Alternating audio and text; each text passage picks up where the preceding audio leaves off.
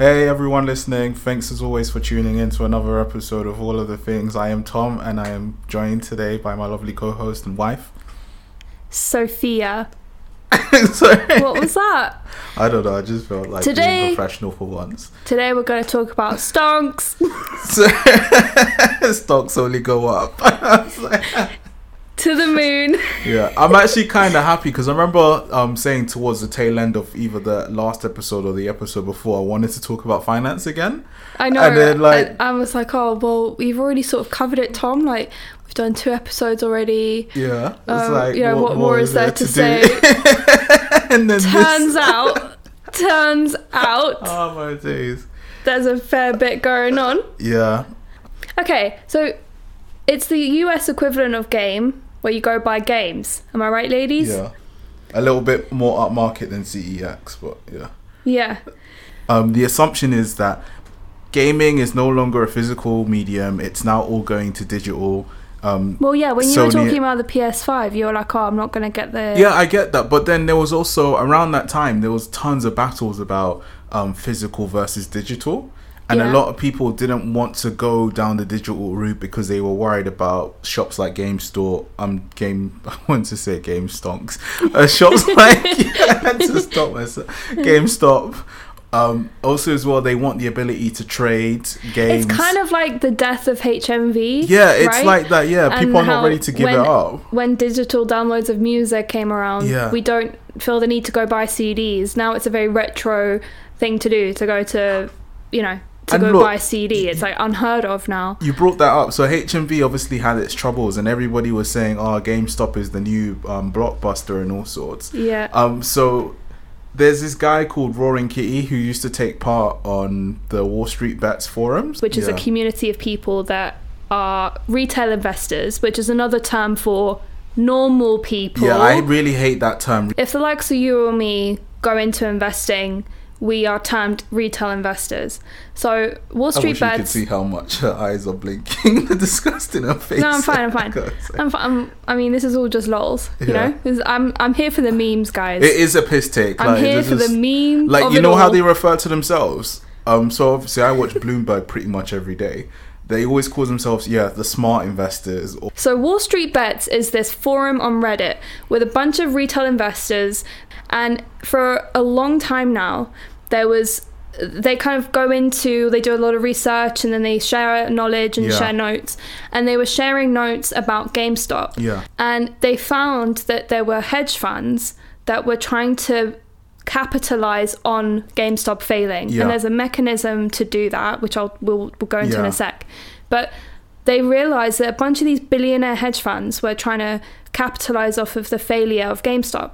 And they themselves, as not to stereotype, but they themselves are gamers, let's say. You know, the people in the Reddit community is like a lot of youthful community. Alignment of the stars happening here. Like, it's just... so like the fair number of the people in Wall Street Bets are kind of the young male kind of gamer types, and they have an affinity for GameStop, a kind of soft spot for GameStop, and they wanted to sort of stick it to the man and say, like we support GameStop. We don't like the idea that these hedge funds are trying to capitalize off the failure of this company that we love so much.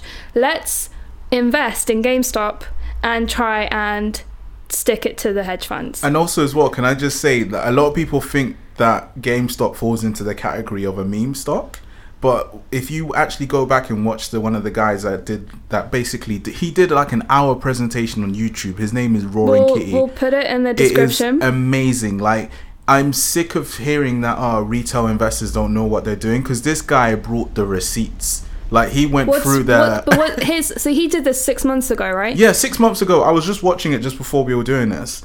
And the level of detail, it just shows you that if Wall Street is just hiring from Ivy League universities and think that nobody else outside of that pool of talent has what it takes to basically To work be in smart finance. when you're investing. Yeah. Is they are shooting themselves in the foot, because this guy was literally going through their balance sheet and his rationale for investing in them. So which again was before the meme, yeah, before again, the whole thing. Exactly. He just saw it as a legitimate investment. So he was basically saying, look, I hear the arguments about it being the next blockbuster. I hear the arguments about it being what's it called? Like digital was going to come and take over and stuff, but then he also countered it with saying that the adoption of digital is not as quick as you think it's going to be. And then he was going through like different markets and talking about like different case studies. Different case studies, talking about games like, for example, FIFA, which is a franchise that comes out every year. Its uptake in terms of digital copies is nowhere as near as how many physical copies of the game is sold. And then he was also talking about, he just kept bringing up like receipt after receipt after receipt, and then he was going through like their revenues and saying that like they're still making money, like, and basically he was saying that, look, even if they are going to die, they're not going to die anytime soon. That was like the gist. I'm like paraphrasing what he was saying. And that there's still a lot of life left in it. And then it just made me think about HMV here in the UK. So obviously that's had its like fair share of troubles, but it's before the pandemic, it was still open in Westfield. They still have the physical store. Like CD sales and stuff might not be going, but they were able to like sell t-shirts. They were able to diversify. Yeah, exactly. So there's still some staying relevant. Yeah, there's still some life or some sort of staying power. It could be used as like HMV could be trying to be transitioning into being like an online company, or take, for example, ASOS trying to buy is it Debenhams or Boohoo, one of the two. So I think Boohoo bought out Debenhams. Yeah, and then ASOS wants to go for Topshop. Yeah. So, and again, it's like there is still some sort of underlying value that can be like salvaged essentially. So even if it does look like it's on the down, it can. Yeah, but let's get into the reason why people thought that it would fail, or what they did about that. These hedge fund billionaires, they saw GameStop was trending downwards, say, or they were banking on it trending downwards. Yeah. So they said, okay, borrow shares of GameStop. So I'm gonna take your shares and I promise to give them back. But what you do is you immediately sell them at the price that you borrowed them at. So say, for example, the price was £20. Yeah, so £20. I buy 100 shares from this other. I borrow 100 shares from this other company, and, you're like, I sell them at £20. Yeah, exactly. And then you basically wait for it to drop to £10, and then you buy all those stocks back at £5, and then you basically give the stocks back to the person who you borrowed them for, and you keep the difference. In that case, it would be £15. £15 per share that you've now kept in profit. Because you're basically, you can see that person is. You would hope that they're none the wiser. They don't know that their stock is about to drop. These people, this is known as shorting, right? Yeah. And this is kind of a backwards, kind of backdoor type technique that a lot of people in Wall Street do. I'm hearing the short people saying that we're like the checks and balances on the market, like we keep you accountable, like, and it's like don't try. You're just profiting off of failure. Yeah, exactly. It's like it's a mean spirit. I find it to be really mean spirited. Same. If you're investing in companies, you're investing in the hopes that they perform well, and then it really is win-win. Yeah. The company's doing well, you then do well, and to short is to hope on is to failure, flip that entirely and to say, I'm hoping you're going to fail, so that they can make as much money out of that. They want the value of that share to decrease as much as humanly possible. And they're kind of counting the clock, and they're going, right, okay, I bought it for 20, I'm waiting it for it to go down to 10. Okay, let's see if we can get it down to 5. So they're waiting. So in this scenario we've given, like, I made 15, but what if I could have made 17 per share? What if I could have made 18 per share? It's literally the reverse. Usually you invest, you hope it goes up, and it's like, you're hoping it goes up to 35, should I cash 36. out at 35? Oh yeah, but you've literally just flipped it on its head. Yeah. So then, and again, this is considered legal, but it's kind of frowned upon if you have a soul, essentially. So then, fast forward now, these Redditors, these heroes. followed after this Roaring Kitty, who's this guy on YouTube and a member of the Wall Street Bets community, which doesn't have an owner. It's one of the, it's a democratized platform, Reddit. And so they all said, do you know what? Screw these people, man. We believe in GameStop. We also don't like how they're trying to profit off of this. Yeah. We're going to pump the value of the share up. So these hedge funds were waiting for it to go down to 5. Well, we're going to try and increase it up to 25. So when that happens, it's a really risky business. The company that is shorting shorting GameStop. They have to buy the shares back. They ultimately still owe the person they borrowed it from. They need to give those shares back. Yeah. And they've been counting on this company to devalue. They're counting on their shares to devalue, so they can give them the shares back, but then take the profit. But what happens when the shares increase in value? Now you're screwed, because you've still got to give the shares back, but you've actually got to take money out of your own pocket to make up the difference instead of keeping the difference. And the difference between shorting and normal investing is, if I normally invest and say for example I buy a company at 20 pounds per share and it goes to 0, and I invested £100, the most I will lose in that scenario is £100. But in the shorting scenario, so I've like shorted £100 worth of 100 shares of $20. Yeah. There's an infinite, and let's say for argument's sake that share increases to $25. Yeah, well, I've lost money, but basically how much I can lose is unlimited, because there's nothing to stop the GameStop going up to 1,000, 50, 60, 1,000, 200,000, or share. to get what I'm saying. It's like per share. And then it just becomes a will of like, how much can I afford to lose? Do I have enough capital to cover this? And this is the decision that they're not tied to this. This is the irony. They can give those borrowed shares back immediately if they wanted to, but because they're so greedy, they're waiting for it to decrease, and then if it suddenly flips and it starts to increase, you're like, okay, it's a battle of the wills. It's how much do I wait for it to decrease again? Do I count on that to happen, or can I not afford to wait and I just have to cut my losses and give these borrowed shares back and just take money out of my own pocket to cover the difference? The other thing, which is the more arrogant thing, which is what people that like say for example the Wall Street Bets guys, what they're hoping for is, it's called a short squeeze. So they're basically hoping that the people that have shorted the stock will realize, like, oh crap, like this is basically doomed. The trend is going the other way. So they hope that those people then have to buy in to cover their short position. So what you're doing then is, it's like, it's like, have you ever heard me say, oh, let's average down? So like sometimes like for example, if me and Sophia buy a stock and that stock like takes a dip, so say for example we bought a stock and its average price per share is 25, and say it takes a dip down to like maybe 15, the first thing I'll say to Sophia is, oh, let's not sell because we still believe in this stock. Let's buy some more. Yeah, let's buy some more to bring our average price down. So we bought it at 25, it goes to 15, so we'll average to 20. Yeah, exactly, yeah. So that's what these guys are doing when they're covering their position. And the reason you do that, so in your case, the reason you do that is that you're hoping that the share price increases, so that you can then make gains from the jump point of 20 versus your original jump point of 25. Yeah, it makes it easier to recover, essentially. Makes it easier to recover. Yeah, and exactly. You hold more stock as well. That's the beauty of averaging down. But in this scenario, if you've shorted the stock and you can see that it's just running away, you want to basically get in with the crowd as well, so that you can try and make some money on the upside rather than just on the downside.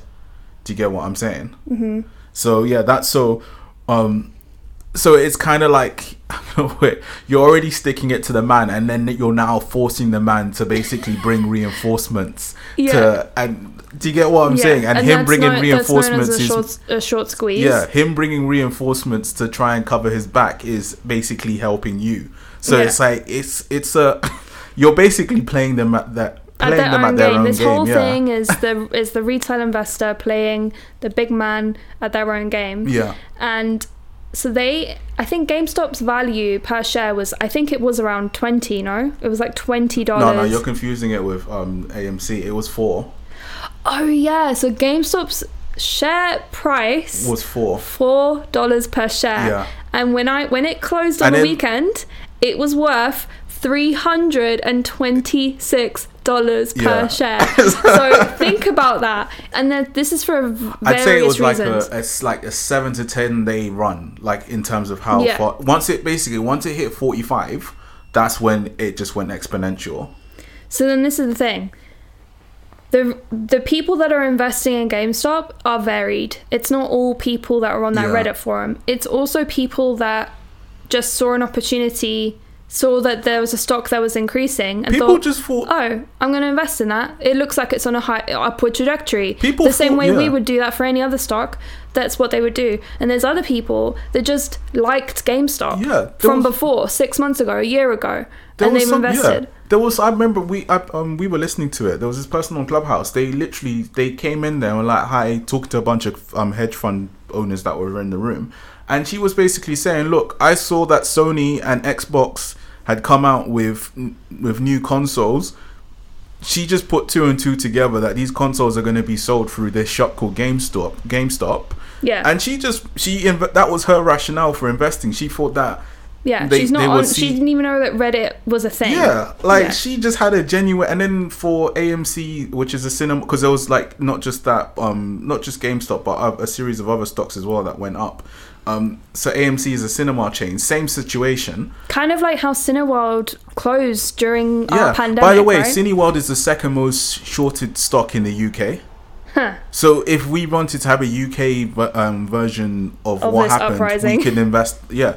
So this guy was basically saying he's like he manages actors in Hollywood. So I'll be too sexy. Carry on. Yeah. So he was saying he was managing actors in Hollywood, and that him and his buddies literally just wanted to like support the movie industry.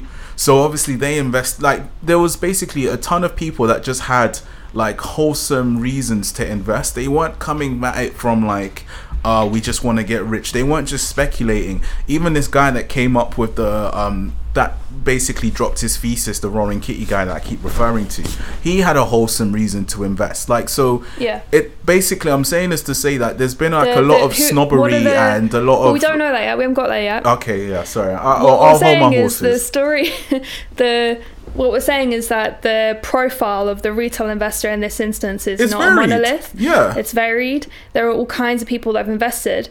And the amounts that are being invested as well, by the way. So another thing you keep hearing is, they're going to be left holding the bag. They're going to be losing so much. Basically, the average... Sorry for the basically. The average transaction that was being done with people buying this stock was $40. Right. So, yeah. So, like, a lot of people on average were putting in around $40 into GameStop. And if you're thinking $40 at £4, your $40 when the share price is £326 is a lot of money. And that's like that. You've basically made that gain. And it's still even at these current crazy prices, it's still around $40. People are not putting their life savings into this.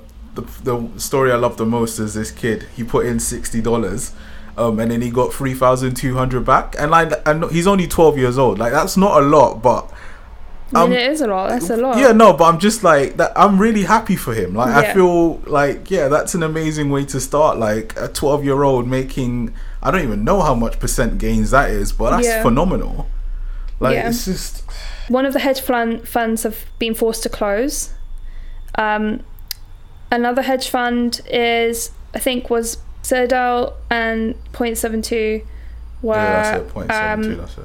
Basically tried to save this hedge fund called Melvin Capital. Yeah. Which has sort of become the face of the hedge fund thing. Yeah. They're not the only hedge fund. This is the thing. Oh, and by the way, they're not the only people that have been trying to do this. And also, GameStop is not the only stock that they're doing it to. Yeah, and there's tons. And so the whole reason why people were able to find out which companies were doing this is when you're trading like crazy amounts of money. I forget what the threshold is, like, but let's just say, for example, you're trading over 100 million. Mm-hmm. There's these things in America. It's called 13F filings. So I think it's once per quarter. You have to basically list all of your holdings. Mm-hmm. just so that there's like a level of transparency, and just so that we can, I think it's so that they can just check that there's not manipulation going on. So that's when it came out in Melvin Capital's filings that they were basically one of the parties that was like shorting. As a result of all of this, they've had to they've lost around $3.75 billion in short positions because of everything that's gone on. And it's worth mentioning how kind of we talked about the motivation of retail investors. Like it's not all one reason. But the kind of attitude towards retail investors as a result of this process has been really, I guess, interesting. Depending on who you refer to, like celebrity billionaires are all for it. They're like pro retail investor, like go get your money, screw these hedge funds, because they themselves they're billionaire investors. They invest in stuff, but they don't they have like a kind of principled stance on this kind of stuff. And I think there was I can't remember his name, is a billionaire in Asia that invested $1 million worth of shares into GameStop to prove a point. He's got $1 billion, so he has $1 million to lose. Wow. Okay. But he invested $1 million worth of shares. Imagine being like, $1 million's cheap change. Because he's with the retail investors principally. My goodness. So there's that going on. For the likes of you and I that want to invest, the reason why it's been so aloof, or I guess out of reach, is that the way to invest is often very elitist, and there's like a lot of hoops that you have to jump through. Friction points. One of which is that you have to find a broker, and then you have to pay that broker for every share that you invest. So sometimes there's a flat fee, like per annum, per year, or other times it will be like a kind of percentage. like paying a commission, and then and that was like the big thing that was blocking people, because it's like obviously you'd have to try and shop around to find which one would have the best deal, and it'll usually be like, oh, if you're trading up to 7,500, these are our rates. If you're trading between 7,500 and one, it just looks scary, and then you think to yourself, will I make enough to even cover those fees? And some of these fees are expensive too, like £250 when you yourself are only investing £200. So imagine this is even before you've placed in a single trade, and then you have to look at the features and all this and that, like. But then if you have more money to burn, then this doesn't become a blocker for you. You just see it as a necessary evil to get your stocks that you want and to build up your portfolio. You just kind of like a mortgage broker. Like, I don't want to deal with them, but finding a house is going to be tough. So you jump through the hoops. Might as well, right? And then you have to pay the fees, the administration fees, all that kind of stuff. But at least with mortgages, it's like this one-time necessary evil. Whereas with stocks, it's supposed to be this sort of lifetime investment thing. Every time you want to do a trade, this is what you have to do. You have to go through this middle person. So and we talked about this in the last episode, I guess, onset of these retail investor apps, or these technology-led zero commission apps are very user-friendly and are designed to pull in the everyman, right? So the likes of Robinhood, we talked about in our last episode, Trading 212 and Free Trade. These are apps you can go on right now, and you can, using our code, the questions that have come up around all of this is when people like the community on Wall Street Bets decides to use apps like Robinhood to invest in GameStop and pump up the value of that stock so much, $326, right? During this week, Robinhood banned, as did Trading 212 and other kind of, I don't know, what do we call them? Brokerages. They're brokerages. Apps, brokerage about apps. Stock brokerages. Stopped people from being able to invest in GameStop and AMC and said, you're not allowed to. We're trying to protect you. Because this stock seems to be very volatile right now, we're not allowing you to trade in the free market. This beloved free market. In the free market, you're not allowed to trade. Okay? So, well, no, it's not that you're not allowed to buy anymore. You can sell. We're more than happy for you to cash out your position. But what is trade? It's absolute BS. They're in so much hot water because if you can watch the CEO of Robinhood being interviewed by Chris Cuomo, and he absolutely tore him to shreds. But Chris Cuomo made one point that was amazing to me. He was saying that, look, if like he's worked in the financial world, so he's familiar with it, but he was making the point that if there was an issue with a specific stock and they felt like there was manipulation going on, the people to pull the plug is the oh my goodness, like what? It's basically the NASDAQ, the place where the stock is being listed. The stock exchange. Yeah, the stock exchange are the ones to either put the stop trading. Yeah, exactly. Or the SEC, which is the regulating body in the US. The UK. Oh right, yeah. Yeah, they're the ones that. So it's basically essentially a decision that's above your pay grade. Right. It's not for you to be making that decision. Who are you to stop this? Yeah. Also, as well, just another thing. So, not free trade. Robinhood is in the process of trying to basically do an IPO. So they want to be listed on the stock market. Yeah. Here's the thing. So in order to get to the market, they'll have to go through like several rounds of investment. And who are the people that usually turn up to invest in them on the private market? The hedge funds. So it's like they're trying to sidle up to the they're trying to keep them sweet, man. It's not. Yeah. So the whole process of like Robinhood and these apps banning people from trading in the free market was patronizing as hell, right? That's the first part. There's another part as well that's kind of even more worrying for Robinhood in particular. So the way it happens is, so we, the user, buy a share through Robinhood or Trading 212 or whatever. They then go to what's called a clearinghouse. So the clearinghouse will then be the people that execute the trades for them. So they will go speak to the clearinghouse of the person that is selling. And so in order to be able to do that, the clearinghouse has to ensure that Trading 212 or Robinhood has enough money to execute this. So then bear in mind, there's like thousands and thousands of trades that are happening. Basically, there's speculation around if Robinhood has enough access to capital, so enough access to like lines of credit to be able to facilitate this. And that was one of the things that basically came up. They're playing with the big boys, and we don't know if they actually have what it takes. Exactly. So now there's questions around: do they have enough cash flow to be able to facilitate this? Like, do they really have the money that they say they have? And that's going to come back to bite them in the butt when it comes to trying to raise money for their little IPO.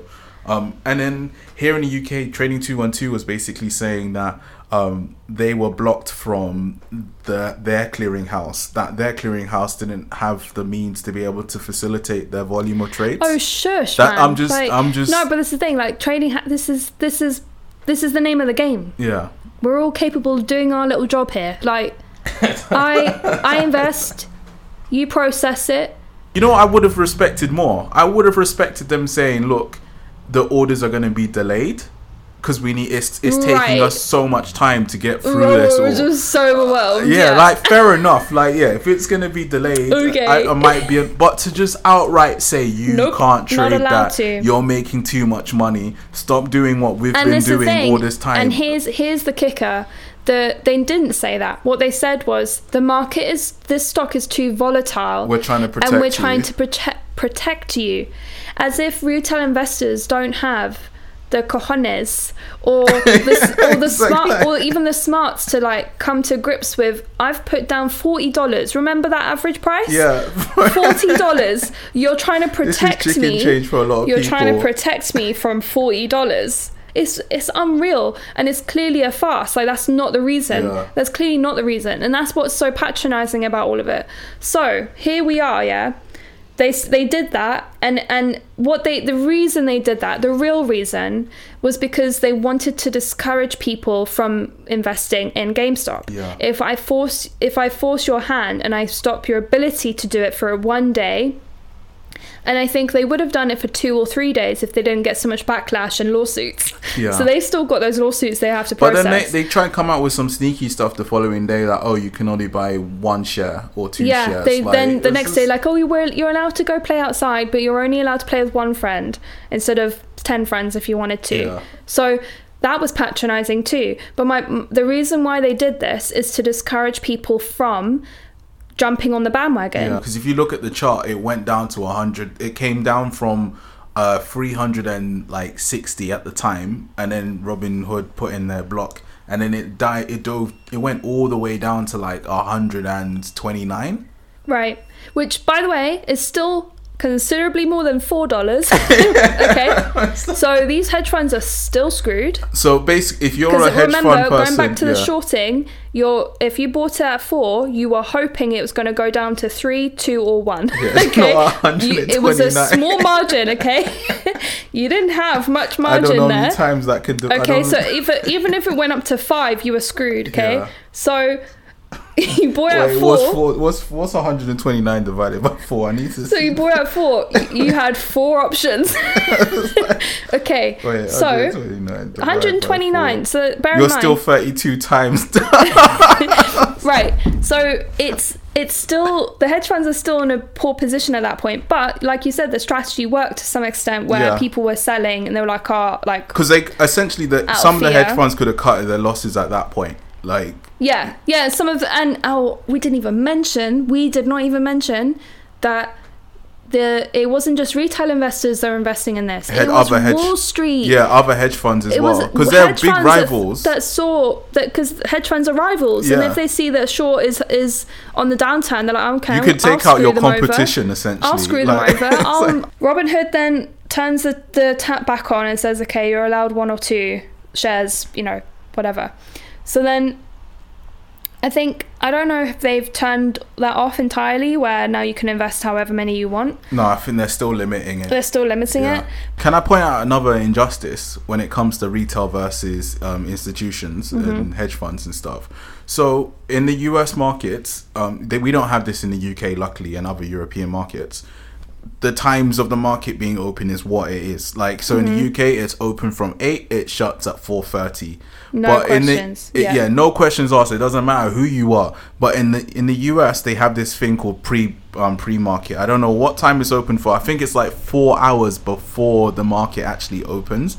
And that's open to reserve people? Yeah, exactly. It depends on if your broker has access. So there are some people, and that, again, they will like use that as a way to get ahead. They'll use that as a way to get ahead, or if you want to partake in that, then you'll probably have to pay like a premium to have access to those pre-market so again, and post-market for the rich people. Exactly. So there was like a lot of move. So for example, it shut at 3:30, but then when the pre-market came in, they tried to like push it down themselves, but I think it only went down to like 3:50. No, the post-market, sorry, it only went down to like 3:15. So it's just like this, and then also as well, like, hedge funds get to partake in private equity markets. So for example, all these hot companies that haven't even gone public yet. So for example, what's the SIT company right now that's doing this is bad that I can't even think of what's the service we use that's not private? I mean, that's not public. You say Monzo? Yeah, so exactly. So if people wanted to invest in Monzo's not yet gone public. It's a private company. They've probably got tons of venture capital and hedge funds that have been able to invest in them. And then also as well, if you wanted access to those private markets, usually you have to go to like a VC fund, and like they get to write the rules of the game, and like you're not allowed to take your money out until this point. Or do you get what I'm saying? It's not democratized. So they have so many leg up, and then the whole high frequency trading. So here we are, human beings trading, but then they've got tons of robots that are reading the different market movements. They've got entire teams of programmers that have created algorithms that can basically generate high frequency trade information. They can execute trades quicker with more. Like, they can basically grab as much context and information in a given minute, or even in seconds. They can gather all this stuff in milliseconds and then execute a trade that's most favorable. So they have we're fighting plenty against robots, basically. They have plenty going for them. So that's why I take particular offense to this. Like the one time that retail investors managed to come up with some kind of financial engineering to outsmart them, they are now all of a sudden crying, saying that this should be stopped, that this is market manipulation. Oh, do we? It's just an absolute. Now the 99% are playing the game. You suddenly see that the game's rigged. Yeah. This is open to us. This is an option. This is no longer something that is reserved for the 1%. This is something we can all do. And in this one case, a bunch of nerds on Not Reddit. just nerds, but they were like normal people as well. Like I'm just saying, it's woken us up in that it's not. This isn't some elusive, not for you, only for a select few people. Yes, the game's rigged in that way, but it shouldn't be a deterrent to participate if you feel like it's something you should or could participate in. The other thing it's woken people up to is just the idea of regulation, because now people are saying, we need to regulate. Is what they did on Reddit collectively organizing to pump up the value of this stock, is that illegal? Well, that's what the hedge funds are asking. They're saying it's illegal. You need to regulate them, put them in jail. But when you were doing it, when you were going to fancy dinners, like maybe 8 of you sat around the table. When you were doing it was fine. And then also when you were banking on the company's demise, that's technically legal too. But the other question too is that they're the fattest cats in the capitalist market. The fattest cats. Yeah. But now they want regulation in a free market.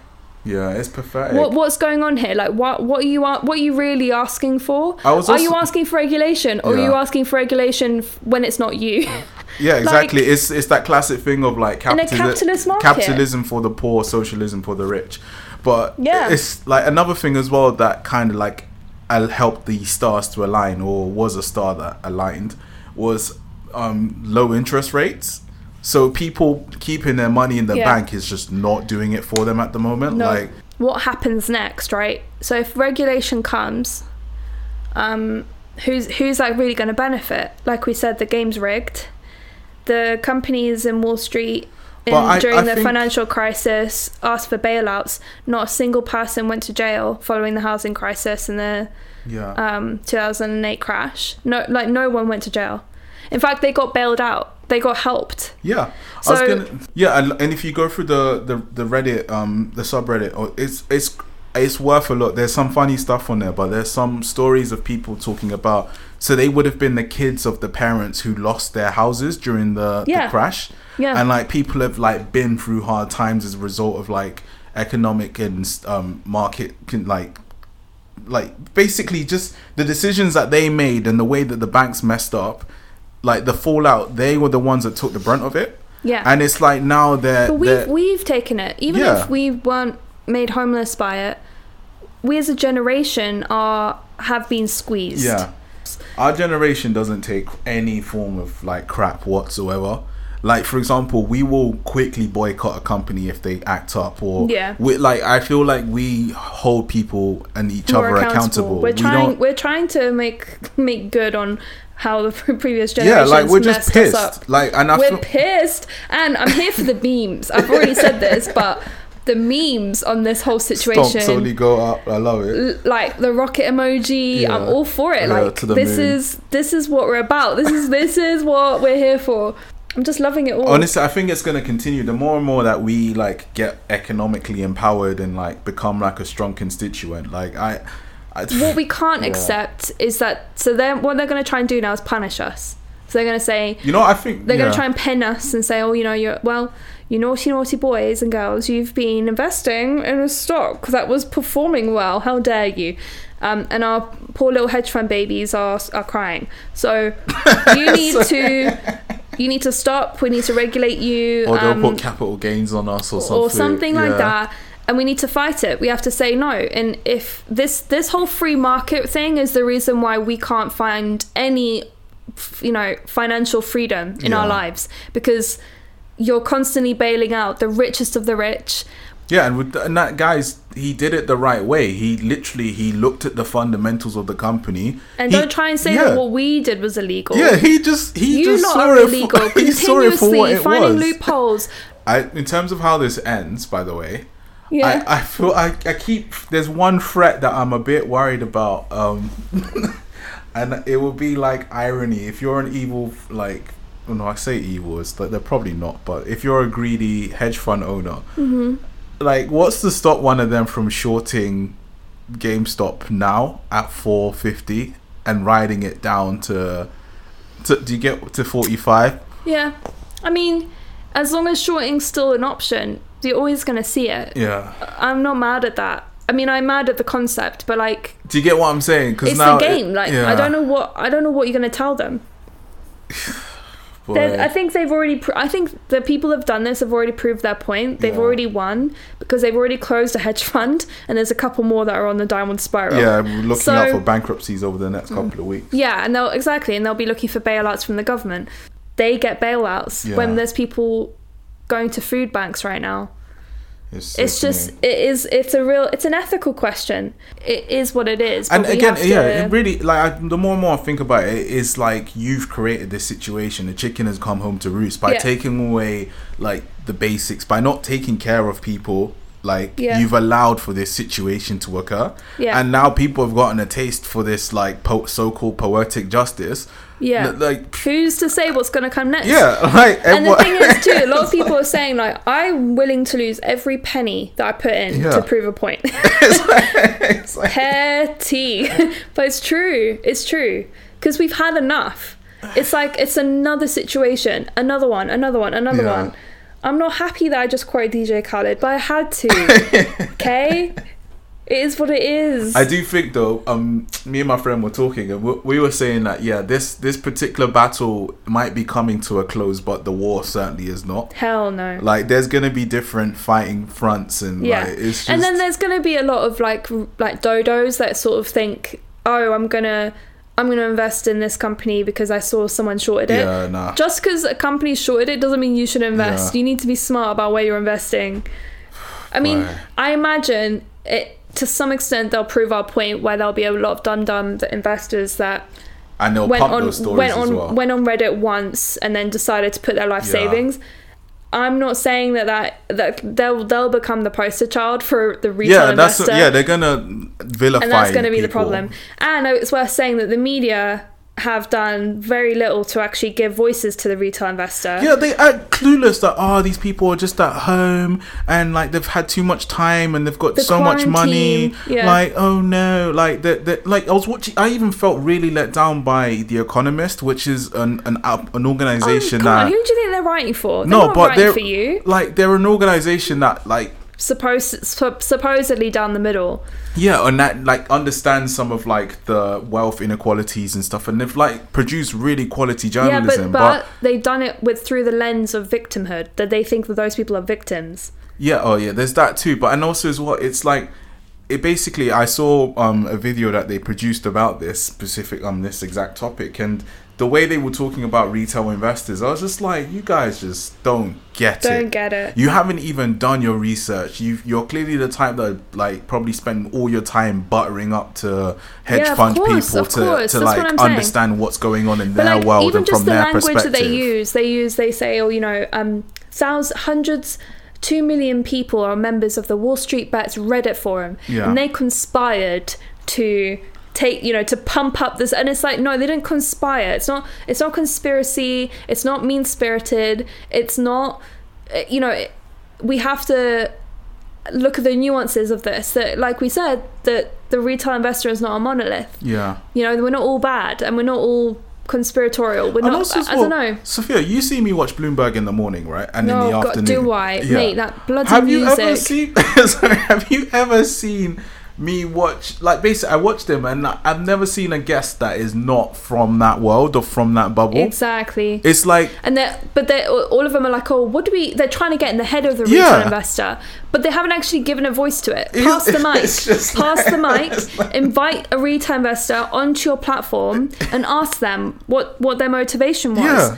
it's like kind of speaking for, you know, anti-racism, but not actually letting a black person speak on it. Yeah, that's a great analogy. That is. But this is the common thing. The people in power, it's too uncomfortable for them Here's what I found. Oh my god, so sorry.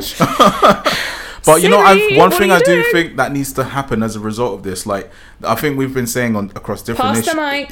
across the different mic. issues, like we're saying, there needs to be more like media organizations. I think there needs to be more finance media organizations as well now. Yeah. So there needs to be like the retail investor equivalent of Bloomberg or CNBC. Do you get what I'm saying? Like one that's more that Tailored. doesn't talk down or doesn't exactly. talk within a snooty club type situation. Like it's just straight down the line, like here's Pam from Montana, and like because these are everyday people that are investing in the market, and Pam's dollars mean as much as the hedge fund. Exactly. For all we know, Pam might be killing it, getting like 400% returns. Like, do you know what I'm saying? Sorry, she might not. It's not. I don't know. I know. It's. By the way, to close, should we close? All of this stuff is going to be on all the links to follow up reading is going to be in the description. This whole, like investing in stocks and stuff is not as it's complex, but it's not as hard as you think. Mm-hmm. Like it's not the whirly numbers that you just see on, like, I feel like how stocks and investing has been sold to us also it's designed to put us off it. Yeah, of course. Like it's by design. I would obviously I would take a leaf out of my book on this one. This is the only advice I would be giving. Go into it slowly. Don't rush out the gate. Don't think that you're now going to like put down your life savings or whatever. I would just put down a small amount and then just use that small amount to learn. Like, I'm really grateful that I've done it because now I've understood the fundamental side of the game. Yeah, like we said, you put no more down like than 40 a month or something. Yeah, you were exactly. doing £10 here, £10 there. And it built up over time, don't get me wrong. Plus, there was some small gains here and there. But I'm glad I did it that way rather than going in, getting burnt. Because I think there's a statistic that people that invest for the first time, most of them stop investing by month 3 because they've lost so much money. Oh, wow. So so it's a huge part of it's like you basically try and give yourself a nice gentle introduction to it, and you'll find that through osmosis, through like hearing conversations, through watching the charts, through you also have to be committed to it for the beginning. You have to be committed to learning about it, because at the end of the day we have to accept we didn't learn this stuff in school, and we don't belong to these sorts of circles. So you have to put in the legwork to get up to speed. And it doesn't mean you can't participate, but like you said, Tom, to participate slow and steady. Yeah, slow for the first whilst year, you're learning. And look, dude, the criteria before I close is: are there a bunch of companies you believe in, and do you have money that you're willing to commit to each month? Like, that's it. If the answer to those two questions is yes, then you can be an investor. Don't let these Wall Street types put you off, man. All right, anywho, guys, thanks for listening. We're gonna close and leave it here. GameStonks. Please don't buy it now at this price. It's too much, man. Love that for them. But yeah, no, that wasn't advice. But yeah, okay. All right. This getting so. I don't want to get sued. Okay, we don't have that culture here. Okay, bye, guys. See ya. Bye.